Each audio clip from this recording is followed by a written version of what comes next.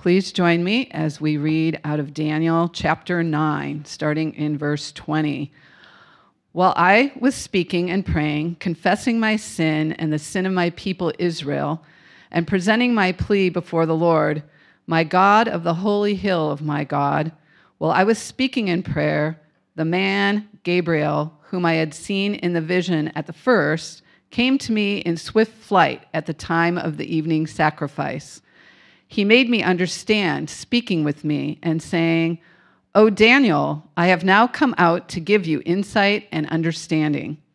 At the beginning of your pleas for mercy, a word went out, and I have come to tell it to you, for you are greatly loved. Therefore, consider the word and understand the vision. 70 weeks are decreed about your people and your holy city to finish the transgression, to put an end to sin, and to atone for iniquity, to bring in everlasting righteousness, to seal both vision and prophet, and to anoint a most holy place. Know, therefore, and understand that from the going out of the word to restore and build Jerusalem to the coming of the Anointed One, a prince, there shall be 7 weeks. Then, for 62 weeks, it shall be built again with squares and moat, but in a troubled time. And after the 62 weeks, an anointed one shall be cut off and shall have nothing. And the people of the prince who is to come shall destroy the city and the sanctuary. Its end shall come with a flood, and to the end there shall be war. Desolations are decreed, and he shall make a strong covenant with many for 1 week, and for half of the week he shall put an end to sacrifice and offering. And on the wing of abomination shall come one who makes desolate until the decreed end is poured out on the desolator." Let's pray. Father, we thank you for your word. We thank you that you give understanding, and we pray for Grant as he teaches through this passage that you would give us wisdom and understanding to understand what you're trying to say to us. We ask in Jesus' name. Amen. Amen. Well, I don't think we need a sermon about this. It was pretty self-explanatory, don't you think? Yeah. When you make a commitment to preach through Daniel, you go, man, I get to preach the Daniel in the lion's den and the fiery furnace and Nebuchadnezzar's journey and all that. And then you also know chapter 9 is going to be there. And this is some of the most, disputed territory in the scriptures. And part of me wants to just go, you know what? Just Google it and decide whose side of the argument you want to be on, and we can get on with loving each other. But this is scripture. It's divinely inspired. It's it's good for reproof and instruction. And not only that, it's to a time in Daniel's life that is not unlike our time too. And we definitely need to look at Daniel and what God has to say to Daniel and say, God, what do you have to say to me?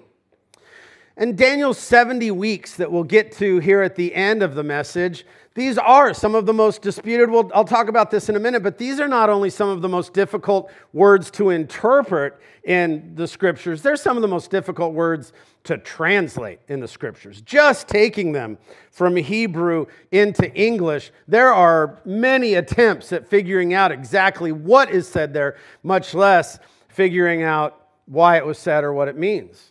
And so we'll talk about some of the different perspectives. And instead of landing on one, we'll try to give a good perspective of throughout the Christian church in our time, where do folks land? But, I would hate to spend time doing that and miss the plain, not only instruction, but example that Daniel gives us in chapter 9.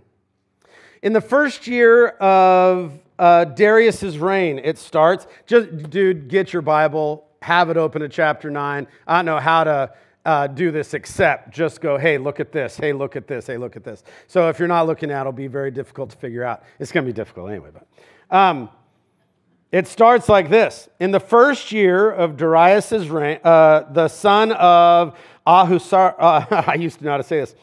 Ahasuerus, there you go, by descent a Mede, who was made king over the realm of the Chaldeans in the first year of his reign, I, Daniel, perceived in the books the number of years that according to the word of the Lord to Jeremiah the prophet must pass before the end of desolations of Jerusalem, namely 70 years. Well, we learn an awful lot. This is going to be about the end of the desolations of Jerusalem. Well, what does that mean? Is that something happening in the future? Is it something happening in the past? I think in the manifold wisdom of God, it might mean past, present, future. It could mean a lot of things, but I know what it meant to Daniel was that Jerusalem was in ruins as he was prayerfully and brokenheartedly still captive in Babylon under his fourth or fifth emperor and second empire.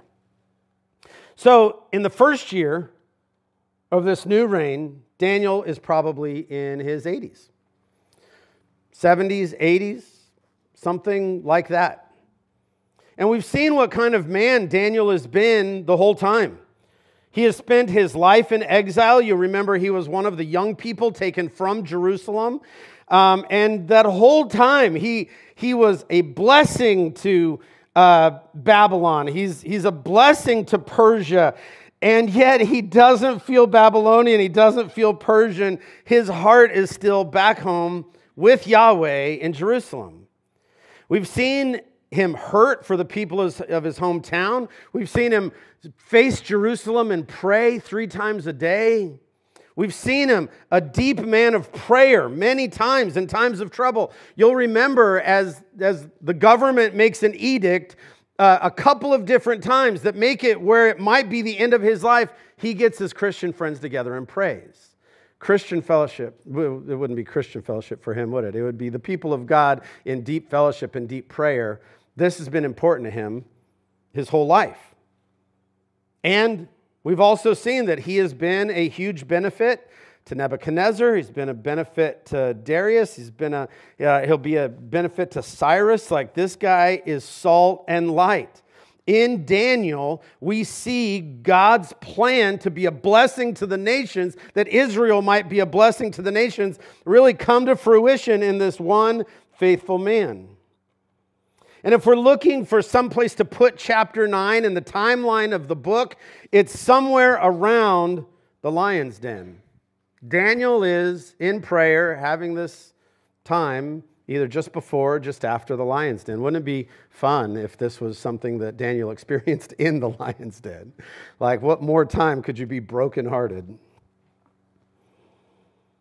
So Jeremiah was a few years older than Daniel. Jeremiah and Daniel were roughly contemporaries, but Jeremiah had written and taught in the years, and just so we're clear, this is the same Jeremiah that wrote a couple of books in your Bible. Wrote Lamentations, wrote Jeremiah, the same book of Jeremiah that you are reading. This is what Daniel is referring to. So Jeremiah had written, taught in the years leading up to the Babylonian exile, and he had died before the end of the exile. Jeremiah really is a tragic figure in the scriptures.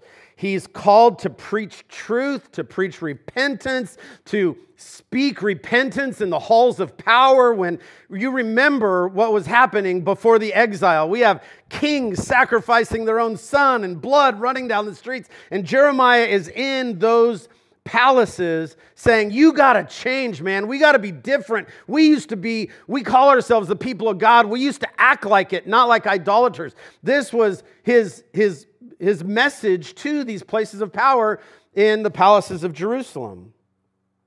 And he saw the punishment. He was alive to see the exile, but he did not live long enough to see the end of that exile. But God had given Jeremiah a glimpse in the middle of all this, a promise of hope. While Jeremiah would see Israel carted off to Babylon, God had given him the assurance that that exile would last for 70 years. Now, like all prophetic, apocalyptic times in the scriptures, we have to hold numbers sort of loosely. 70 is 70. I don't think we should hold a position that these numbers don't mean anything, but it would be foolish for us to not honor the fact that numbers always meant something symbolic. And in some ways, they do for you and I too. If I said, man, I remember what life was before my 21st birthday. You would go, okay, I know some things about the number 21 in our culture. This is maybe before Grant started drinking or whatever. Grant hasn't started drinking. We're Baptists. We never drink around each other. That's how that goes. But the 70 years speaks to fulfillment, doesn't it? It speaks to a complete punishment for Israel. Because God's anger was kindled against his people because of their idolatry and sin, but his compassion and mercy are greater. And in that 70 years that Jeremiah is told about, both of those things are evident. This is going to be complete punishment. This is not a timeout. This is, you have broken the covenant. But my mercy will extend past even your generational sin. So chapter 9 opens with Daniel reading the prophet Jeremiah and realizing that those 70 years are almost up. That this 70 years that Jeremiah, he's doing math and going, okay, well, I was a teenager when we left, when the exile started. 605 is the typical date that is given for that first wave that Daniel was probably a part of. And he's doing the math going, man, we're pretty close to 70 years. Those 70 years are almost up. God's mercy, God's promises are certainly about to be fulfilled. But Daniel notices something else too. And we get in trouble when we take God's sovereignty and make it fatalism. What Daniel understands is that 70 years was intended for the people of Israel to learn something. That they would turn from idolatry. That they would be people who sacrificially followed Yahweh with full hearts. And Daniel's looking around and saying, that hasn't happened. While his people have endured punishment in exile, they still haven't learned what they were supposed to learn. There hasn't been a revival of faithfulness among the people of God. We have a few stories. We've got Nehemiah, the builder. We've got Ezra, the priest and scribe. But there has not been widespread confession, tearing of clothes, and sacrificing to God, and really acting like the people of God that they were called to be. So Daniel sees that the 70 years is up, but he also knows that God is a relational God, and God is not the kind of God that just goes, well, I guess I promised 70 years, have at it. But rather, the intent was for the people of God to learn, and they haven't learned. At least not culturally, en masse. So in verse 3, it says, Daniel turned his face to the Lord. And guys, if you want to take a nap after that, go ahead. This might be the most important thing in this passage, that Daniel looks at the mess that his people are in. He looks at the sin and idolatry that still exists. He looks and goes, man, we were acting like the people surrounding us in Judea. And now that we've been in Babylon for a couple of generations, we're just acting like Babylonians. And so it would be pretty easy. Like, I don't know about you, but I would feel a righteous rebuke coming on. If this was the 9th chapter of the book of Grant, it would have been, here's why everybody stinks. But Daniel turns his face to the Lord. And you know what that means. He gives God his full attention. He looks at the idolatry of his people, and he looks at the power of Persia that is just destroying the world. We've seen these imagery.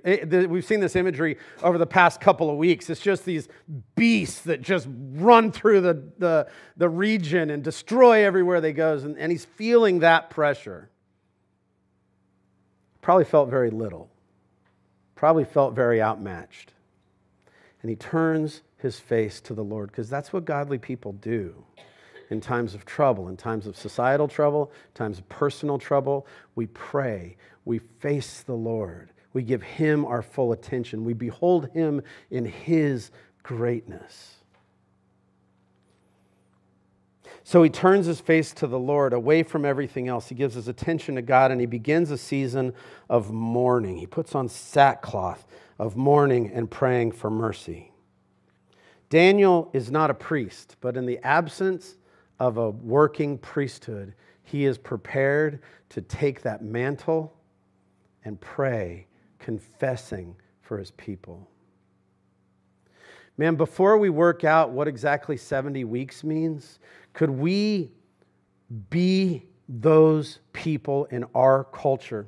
And let's not just talk about the state we're in, the political power we're under. Let's consider the people of God. If we see rebellion in the church, if we see sin in the church, if we look and are brokenhearted about the state of the church in our area, we could launch a diatribe, a righteous rebuke. There's a time for that. That comes very naturally for me. But could we also say we need people who are going to turn their face to the Lord and confess on behalf of their countrymen and fellow believers?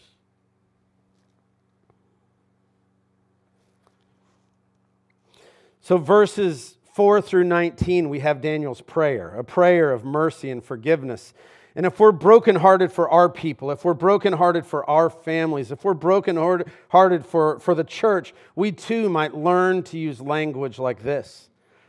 And we won't walk through every verse. It would be, lengthy to do so. And that's what maybe other kind of Bible studies are for. But if I could just give you the three kinds of sentences that Daniel uses in this prayer, the three things he's kind of revolving around. One is a confession of sin. Guys, we are really good at feeling bad about our sin. We are not that good at confessing our sin. We are really good at pointing out the sin in other people. I don't have a doctorate in anything, but if I'm qualified in any way, it would be to point out what other people are doing wrong. Comes very naturally to me, and it does to you too. But Daniel is not the one who has sinned greatly. Now, Daniel's not presented as a perfect person, but he is presented as one faithful man in a rebellious culture. And it's not his sin that he is confessing, but rather he stands in the gap. He stands in the place of that priest for his people. Who among us are priests? Would the New Testament not tell us? Would our particular brand of Christianity not compel us to say that we believe in the priesthood of all believers? That it is you and I that stand under the high priest, Jesus Christ. And maybe we have neglected the ministry of public confession, of confession, of intercessory confession. Daniel sees the flaws in his culture. He sees his people sinning in idolatry, and it turns him not to accusation, but to intercession. And if you naturally go quickly to accusation, might I encourage you, as you mature in Christ, to be a person of intercession,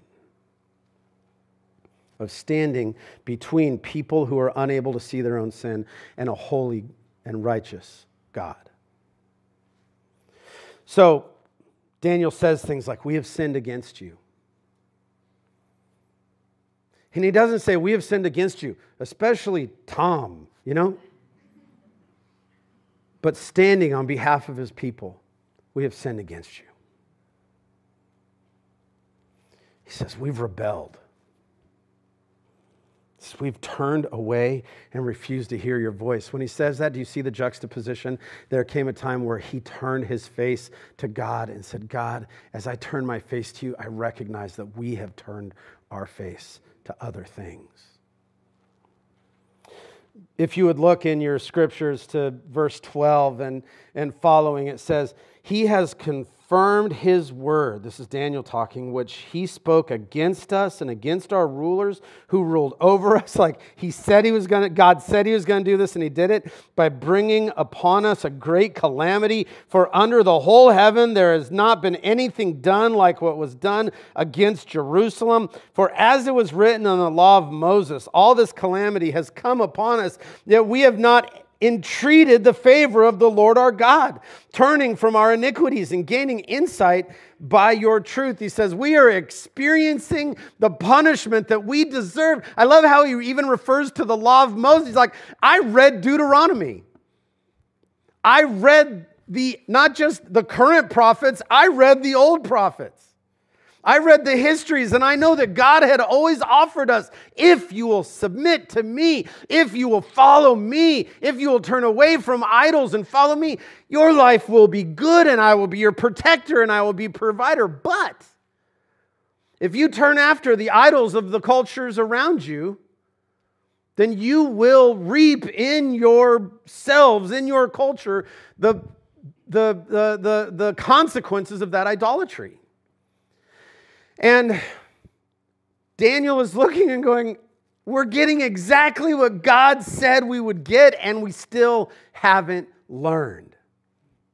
You know, I'm not somebody to think that every natural disaster or every, certainly not every private disaster or every cultural movement is judgment on this or judgment on that. I think that's mainly a way to get people to click on your website and sell books and dumb stuff like that. But I would say that if in times of tragedy we don't have the common sense to turn our face towards God and to say, God, in this hard time, I don't know what I would do except follow you fully, then we're foolish. We haven't learned.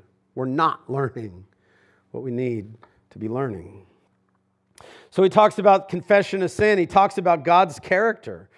Verse 4 said, I prayed to the Lord my God and made confession, saying, O Lord, the great and awesome God who keeps covenant and steadfast love with those who love him and keep his commandments. He says, God who is great and awesome. Some of your translations might say great and terrible. And I know why the ESV translators decided not to go with terrible, but I know why others did too. To look at God and know that he is the authority, the sovereign, the king, and to go, I need to respond to your power, not just your grace and love, is wise.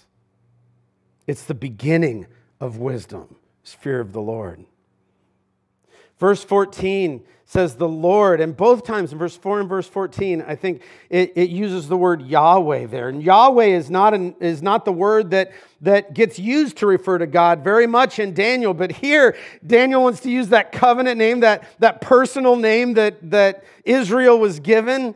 So it's not just that God, Yahweh, is bigger than the other gods, which has been so much of the point of Daniel. But this is like, God, you're the one that introduced yourself to Moses. You're the one who got us out of Egypt. You're the one who grew us and blessed us and gave us David and Solomon. And you're the one we have rebelled from. Yahweh, it has been you.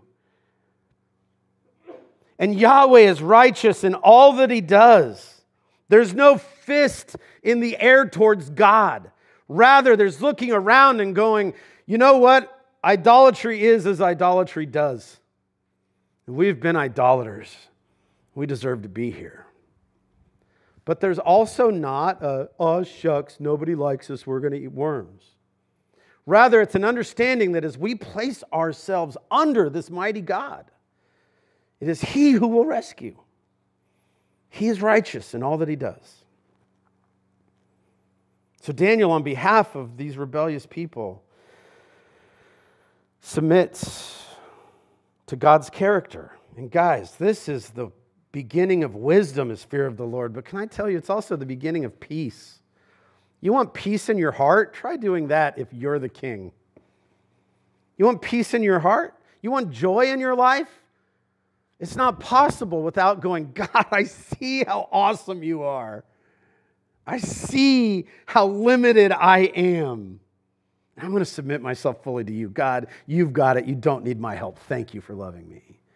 This is where peace starts. This is where joy starts. So confession of sin and God's character, and then a request for mercy. Let me just read to you verses 16 through 19, and please read along.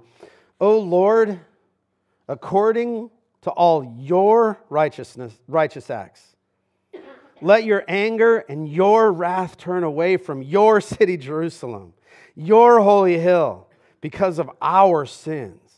And for the iniquities of our fathers, Jerusalem and your people have become a byword among all those, like we're a curse word now around all who are around us. Now therefore, O our God, listen to the prayer of your servant and to his pleas for mercy. And for your own sake, O Lord, make your face shine upon your sanctuary, which is desolate. Oh my God, incline your ear and hear. Open your eyes and see our desolations in the city that is called by your name. For we do not present our pleas before you because of our righteousness, but because of your great mercy. O Lord, hear. O Lord, forgive. O Lord, pay attention and act. Delay not for your own sake, O my God, because your city and your people are called by your name. What if we learn to pray like that? God, for your sake, would you show us mercy? God, would you hear? God, would you act? Not because of my righteousness. There's none of this, God, I gave years to you, where's my... No, it's humble. It's praying not just on behalf of him, but on behalf of his culture. So verse 20 to 23 continues. Verse 23 verse 20 to 23, we hear God's response to Daniel. Look at verse 23. At the beginning of your pleas, this is Gabriel talking. We've met Gabriel in the last chapter. He's like a character we know by now. At the beginning of your pleas for mercy, a word went out, and I have come to tell you, for you are greatly loved. Therefore, consider the word and understand the vision. Before we get to 70 weeks, could we just revel? Could we just be in awe of God who would send Gabriel to Daniel to tell him, Daniel, from the time you started praying, a word went out. Daniel's prayer worked. Daniel's prayer mattered. Daniel's prayer moved the heart of God. Daniel, when you started praying, the throne room of God went into action. A word went out. Like Moses praying for the people in the wilderness. Like Jesus praying for Peter. Daniel has, do you remember that? Jesus looking at Peter going, dude, I'm sure Jesus said, dude, said, Peter, Satan has asked permission to sift you like wheat. But I prayed. That's how you got saved. Daniel has interceded for his people, and God has listened. We think that being a people of prayer, of intercessory prayer, that being a people who pray for the church, that pray for each other, that take that seriously, that fast and mourn and pray, we think that's not doing anything. But without that, nothing we do matters. As Daniel is a fine example. And then this line, God didn't have to tell Daniel that he's greatly loved. And we'll talk about this more next week as we wrap up Daniel. 3 chapters next week. Bring snacks. Daniel will get told again, but can you imagine that God is a loving heavenly Father that would, hey, Gabriel, when you go tell Daniel, be sure he knows I love him. Daniel, you're greatly loved. One of the problems with understanding chapters like this is that we want it to be mechanical. We turn into fatalists all of a sudden and go, well, it was always God's plan from the beginning. Couldn't have happened any other way. Or we turn into, open theologians where we go, oh, God doesn't know the future either. Can we instead be in the place where we go, God has a real relationship with his people? And wants Daniel to know, Daniel, I'm not just acting because I'm sitting on my throne aloof from everyone, but Daniel, I love you. And your prayer matters to me. God, guys, if you need to hear this today, you are greatly loved. Your prayer matters in the throne room of God. And I even love this because Daniel in his lifetime, doesn't really see the fruition. It's not like God in Daniel's lifetime goes, poof, we'll fix it all. Rather, these 70 years are no joke. This is tough stuff, and Daniel's going to die long before 490 years. And yet, Gabriel, tell Daniel that he's greatly loved. And now this word comes from Gabriel. In verse 23 through 27, let's just skip and That was supposed to be funny. A little tense this morning, guys. You're like, oh, 70 weeks. I saw YouTube about this. Before we dig in, let's remember a few things. First of all, the word that gets translated weeks in some of our Bibles is the word sevens. When people are translating it, that's what it is. And so we have to say, what did Daniel not know the word weeks, or was God confused about how numbers work? Did God need a calendar? No, rather this is how God decided to communicate this. And which is mysterious, and it's okay that we're mysterious. Another thing I need to tell you guys, after all of the confusion that this passage brings, we might go, how can we trust God if we don't understand this passage? Because we know the tomb's empty. We are not Danielists. We're Christians. We see everything through the lens of Christ. We're not here because we understand Daniel 9. We're here because we understand the sacrifice of the cross and the power of the empty tomb. And we're just going to live in that. As a church, if you want to know where we land, that's where we land. But this is Scripture, and it needs to be talked about. So there are many different theories, and I'll try to not be boring as I lay some out. But one is that these sevens are purely symbolic. After all, the number 7 is symbolic many times in Scriptures. Kind of means complete, kind of means the full thing. Or maybe they're not symbolic, but maybe they're approximate. Like to make the symbolism of 70 and 7, and to make that all work, it doesn't have to be exactly 7 years or exactly 49 years, but that's kind of the ballpark. And then other people would go, nope, it's in the Bible, it says 490, it means 490, and that's it. So those are some of the ways that people have dealt with that. And I think we would say certainly this represents some literal length of real time. Most people would say years, so 77s would be 7 lengths of 7 years. But I do want to remind you that there's a word for years in Hebrew. If Daniel wanted to use it, he could have. Certainly, there's also a poetic tie-in to to Jeremiah. How long were we going to be in exile? 70 years. And we didn't learn our lesson, and how long is this going to last since we didn't learn our lesson? 70 times 7. Now, I was talking about this with my 20-year-old this morning, and he goes, yeah, it's like when Jesus told Peter, you have to forgive people 70 times 7. He didn't mean exactly 490. It's like, yeah, we got to keep that in mind. That is right. Thank you, Zachary, the theologian. I only owe him $1 because he's not in the room this morning. If he was in the room, I'd owe him $5 for telling a story. I made that deal with them when they were very young, and $1 and $5 felt like something. And I'm not willing to renegotiate at this point. Literally, figuratively, we're scholars. We know, no, we'll take this literarily. We'll let the Bible say what it means.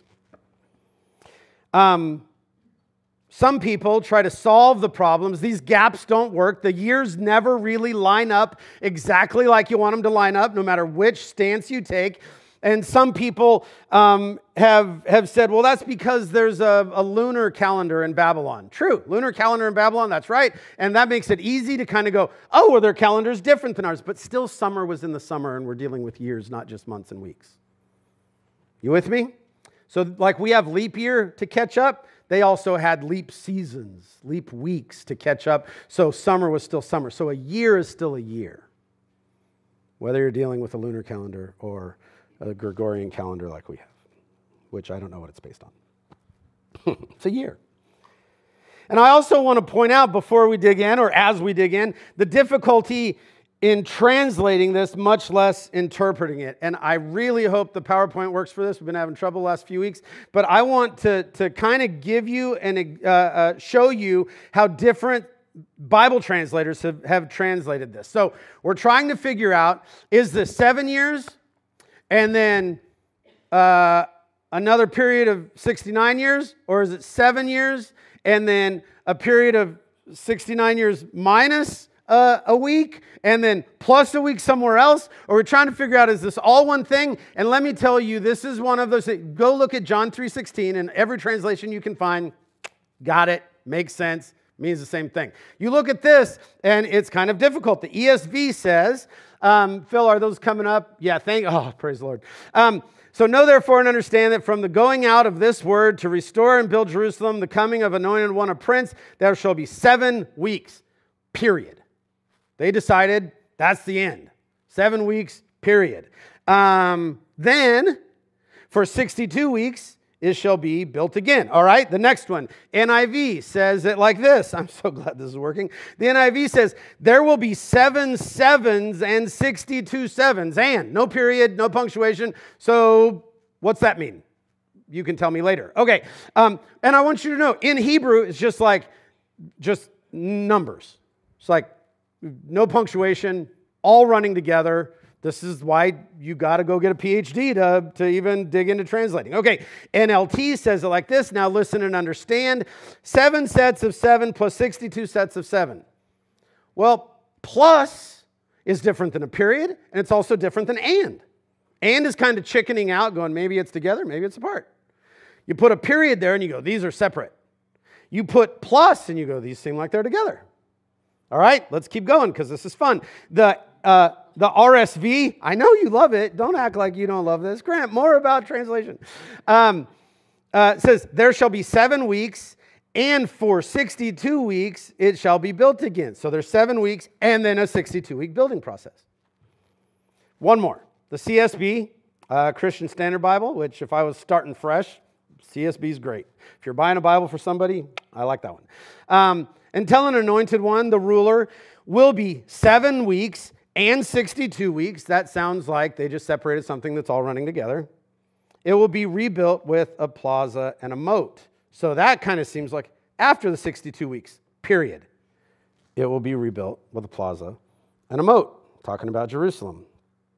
So let's have some humility as we decide what we think about this kind of thing. Let's understand that this is not only difficult to understand. I love that this passage starts with Gabriel going, so believe it and understand it. And you're like, I'm trying, Gabe. Hanging on here, man. I'm sure Daniel understood more than I do. And at the end of it, Daniel goes, I don't understand what this is about. So let's walk through Daniel 9:24 real quickly and see at least what this is about. 7 weeks are decreed. So where are we, Phil? Let me see if I can get us there. All right, here we go. And it stopped working. Perfect. 70 weeks are decreed about your people and your holy city to finish the transgression, to put an end to sin and to atone for iniquity, to bring the everlasting righteousness, to seal both vision and prophet, to anoint a most holy place. So that's what we're looking for in history. That's a lot. A lot of things. This is about a lot of different things. It's about your people. Who's that? We always want to go, it's about me. No, it's not about you. The Bible is written to you. The Bible is not written for you or about you. All right? So he's talking about the nation of Israel. So it's about your people, Daniel's people, the Jews, and this broken covenant, right? Like, so God and the people, the relationship is completely broken. This is what it's about. And your holy city, Jerusalem, that's all his holy city means. Currently in ruins. So the covenant is broken. The city's in ruins. This is what this passage is about, is the rebuilding of this city. Also, to finish the transgression. Okay, so we go, to finish the transgression. So does this mean like to get rid of all sin? Or is it referring to the transgression that caused the exile? I'll let you figure that out, write a book, and we'll all make money. The end of the punishment, right? That's what this is about. To put an end to sin. Now there's not a qualifier. It's not to put an end to yours, to put an end to sin. We need that. To atone for iniquity. Transgression, sin, iniquity. As an aside, these are kind of the 3 biggest ideas about sin in the scriptures. That transgression would be a rule that is broken. It's like rebellion. I told you not to go past this line. You transgressed that law. Sin is an offense. Sin is you have offended the character of God. You knew full well that God was holy and you acted common. Sin. Iniquity is more moral evil. You did something that's morally amiss. So, not only is this about, and I hope you're going, wow, I'm starting to feel like I'm on quicksand. That's where this passage leaves you if you have some humility and deal with it. So it's about this practical rebuilding of the city, the broken covenant between God and his people. And it's also about some very big ideas about atoning for iniquity and the end of sin and the end of trespass. And then it says that this is to bring in an everlasting righteousness. Now, he didn't have to use the word everlasting, but he did. Also, this is about sealing up both vision and prophecy. So sealing up is something that translators and commentators have dealt with too. Seal it up means to close it, and they both are related. So if you have a scroll and you roll up the scroll and you put a seal on it, there's two things. First of all, it's authenticated. It's like, this is the royal seal of Grant Combs. Boom. To which everybody goes, who cares? But, if it's the royal seal of Darius, well, you'd go, okay, this matters. This is authenticated. But it also closes it up so it can't be read until that seal is broken. So translators and commentators wrestle with, well, what's the emphasis there? To anoint a most holy place. Oh, this had to feed Daniel's soul, like the most holy place, the temple to be rebuilt that got knocked down by Nebuchadnezzar. Oh, how I would love for the holy place, the Ark of the Covenant and the curtain and the whole thing to be there, God's presence. Clearly a reference to the temple, which in Daniel's time was in ruins. So the question is, has this happened? This is a pretty specific list. Has there been a time when all these things lined up and we go, aha, that's clearly what Daniel was talking about in exactly the number of years Daniel was talking about it? And if we take the dates out of it for a second, we don't even try to worry about how many sevens we're into. If we just look at verse 25 through 27, are you there? Read your Bible with me. Verse 25 through 27 and see what Daniel is told will happen. And so he's already in verse 24, we kind of got, these are going to be the results. Now this like future history of what's going to happen is 25 to 27. Know therefore and understand, and I'll try to do a good job here kind of walking through, okay, what does this mean and what are the problems going to be and all that as we go through this. So first it says, know therefore and understand that from the going out of the word to restore and build Jerusalem. Well, the problem is there were like 4 words that went out from the Persian Empire to go and rebuild Jerusalem. And so, if I'm being honest, so eschatology, the end time stuff, has been a special point, emphasis of study for me, but it hasn't been a few years, and this is why.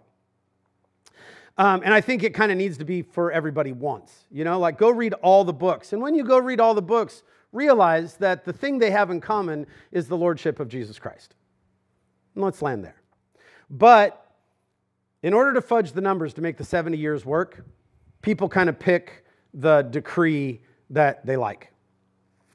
And it's not over a range of 1,000 years, it's over a range of about 25 years that different decrees are sent that send people back to Jerusalem to start to rebuild.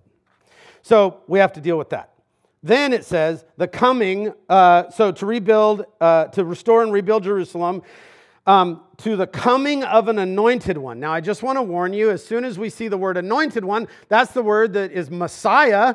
Who's that? No. Doesn't have to be. In fact, in the Old Testament, there are a lot of people that get anointed, that are referred to as the anointed one. Now, for me and you, our New Testament brains automatically go to, there is one Messiah, and if anybody else is the anointed one, well, what about David? He was the anointed one. What about Joshua?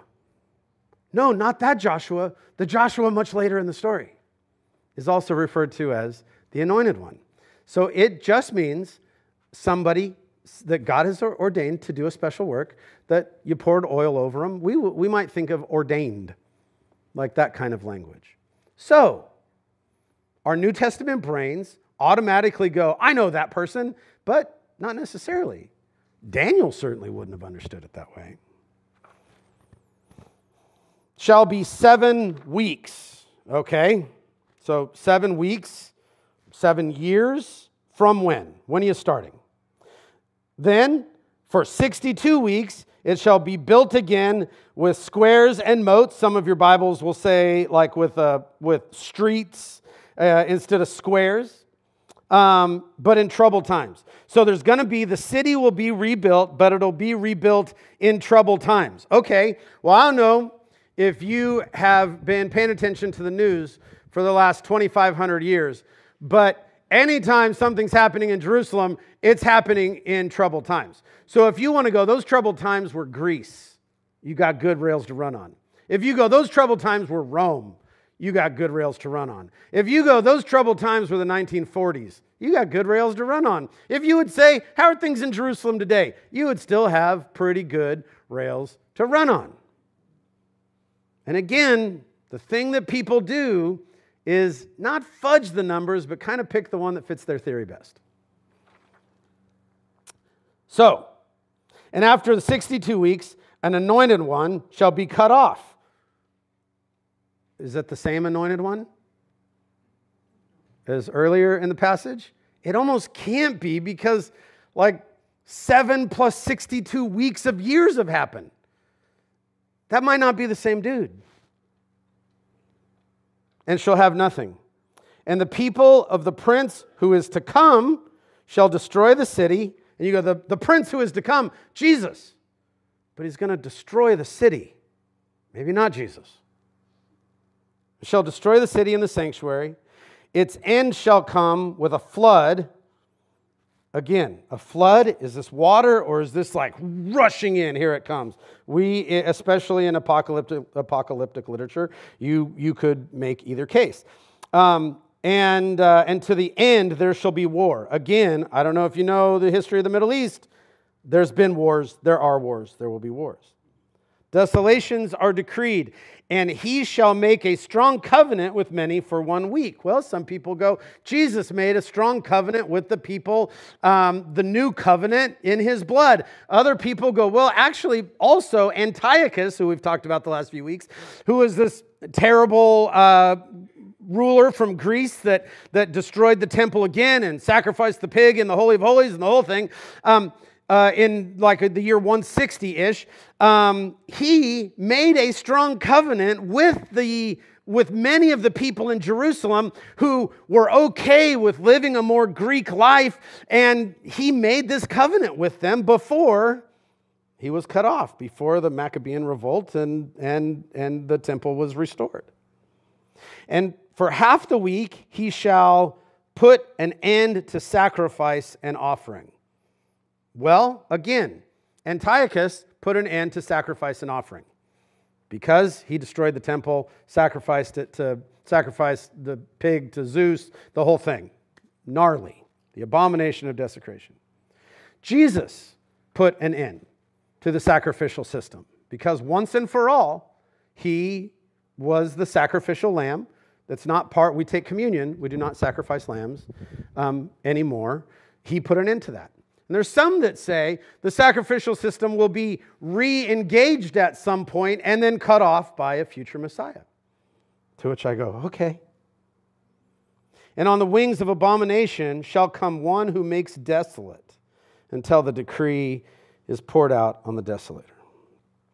So I'm only going to take another minute, but I want to show you this chart. In your bulletin, on the back of your notes there you go.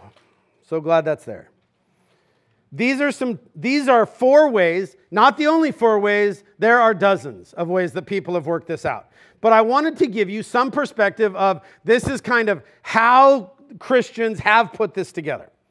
And I wish the name of the views was not on the left. I just got this from the ESV Study Bible, I think, the online version of it. This is not some, I found some secret that's been for all time, I'm the only one who knows it. Nope, this is just from the ESV Study Bible. And I just want you to see how people have wrestled with this passage. So the first view would be that all of this was completed in the time of Antiochus in about the year 160. 165, something like that. Now, you'll notice that the problem with that is that you need an overlapping 70 years of captivity and the 490 years of prophecy. So the first 70 years of captivity would have to be included in that first week in order to make the numbers work. Now, I would love to say this is honestly how people come to the scriptures and they go, I think this week is an overlapping week. You can't see that in the scriptures unless you start with trying to make the numbers work. The next view would say, okay, there was a 70 weeks of captivity. You'll notice a gap because they don't like the decree of Cyrus. They prefer the decree in Ezra 7, not Ezra 1. That's fine if that's the one you like, but honestly, you only like that because the numbers work. And then there is something called the Great Parentheses that lasts for I don't know how many years, around 2,000 so far. And then that last week would be a time future. This is probably, if you have ever been concerned about being left behind, this is probably, if you grew up in the 70s reading the late great Planet Earth, this is what you're more familiar with. There are other views. The preterist view would be just that these numbers link up exactly. It's just one season after another season. However, do you see it says the Messiah cut off in the middle of that 70th week, and that's when he confirms the new covenant. But did the temple get destroyed 3.5 years after Jesus' death? No, it was like 40 years after Jesus' death. So even then, you have to make some of these numbers fudge a little in order to make it work.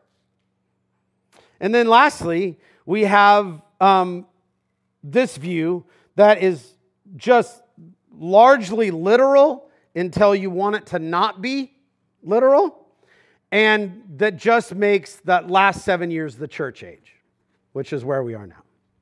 Now, I know I joke around a lot, and I go, and I say things like, so decide whatever you want, and I'm with you. I say that because I'm trying to be funny, but I also say that because I've really wrestled with this stuff. This stuff has kept me up nights. And the thing that I have landed on is humility. Is an insistence on the supremacy and centrality of Jesus Christ.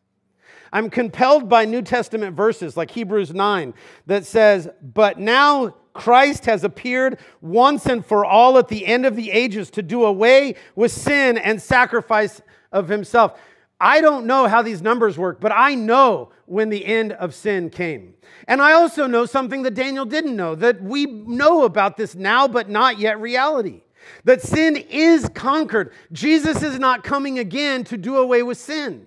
In fact, Hebrews says that. Is it, in that same passage, he will appear a second time, not to bear sin, but to bring salvation to those who are waiting for him. We are not waiting for Jesus that he might come do away with sin. He done it. We are waiting for Jesus that he might collect us into his kingdom. I'm compelled by Hebrews 2. For this reason, Christ had to be made like his brothers in every way in order that he might become a merciful and faithful high priest in service to God, and that he might make atonement for the sins of the people of God. I'm not waiting for my sins to be atoned for. That work was completed in the work of Jesus Christ, and I can't make the numbers work, and that used to keep me up, and now it doesn't. Many times in the New Testament, we are told Jesus is the fulfillment of Old Testament prophecy.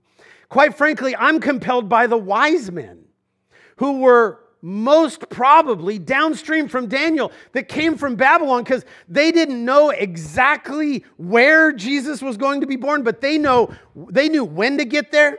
And they didn't know because they followed a calendar. They knew because they followed a star. And I know that the lunar calendar was largely based on watching the skies and all that, but we aren't told the date is now. Rather, they're like, we recognize this from Daniel's writing. We're going to go and meet the baby king. They knew when to go and they knew what they were looking for. They did not come and go, is there a poor kid somewhere? No, they said, we know that the King of the Jews is born. Would you tell us where he is? That compels me to say that Jesus is the center of all things. That whether or not you can make the numbers work, Jesus is the center of all things. I also know that many of the proponents of, and I'm not being funny, many of the proponents of views that have said, we're in the end times, this is how this connects, this is where Russia is, this is where China is, this is where Israel is, this is where we all are, they've died.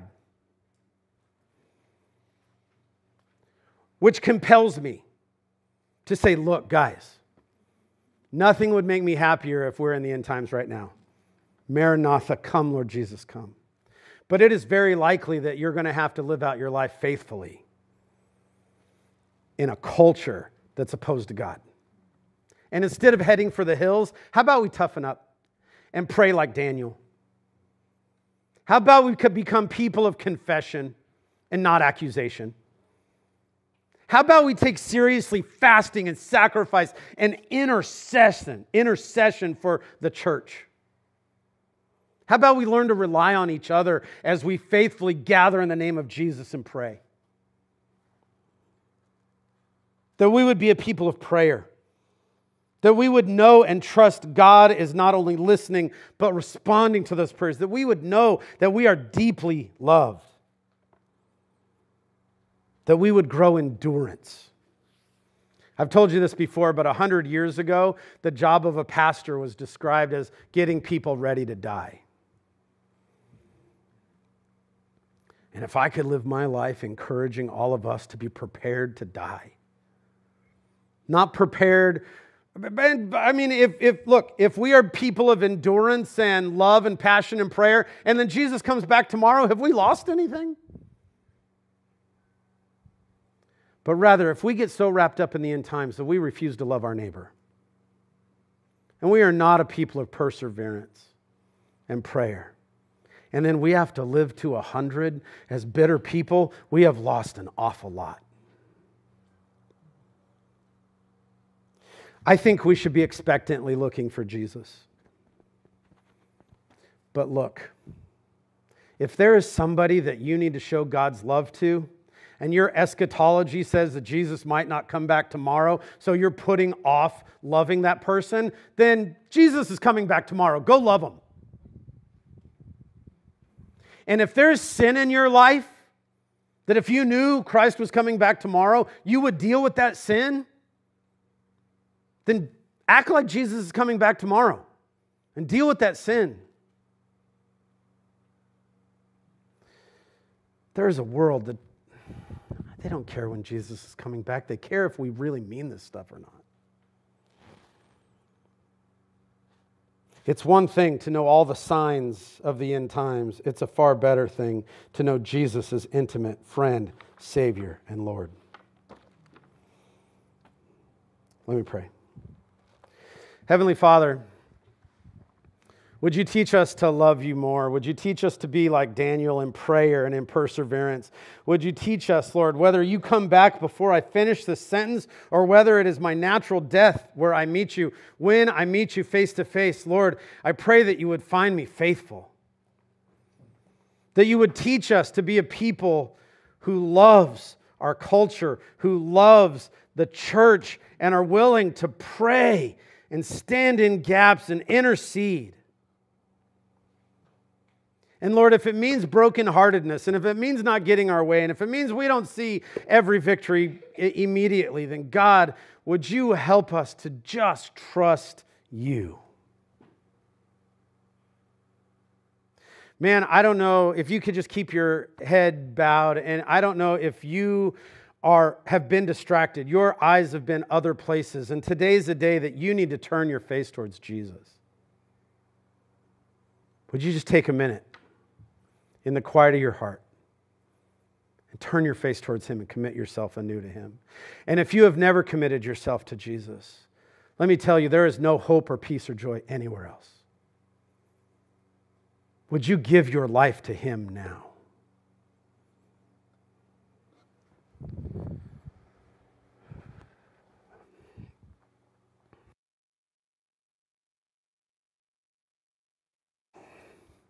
Whether you tarry 1,000 years or whether you take us home today, Lord, would you help us to be faithful people? In Jesus' name.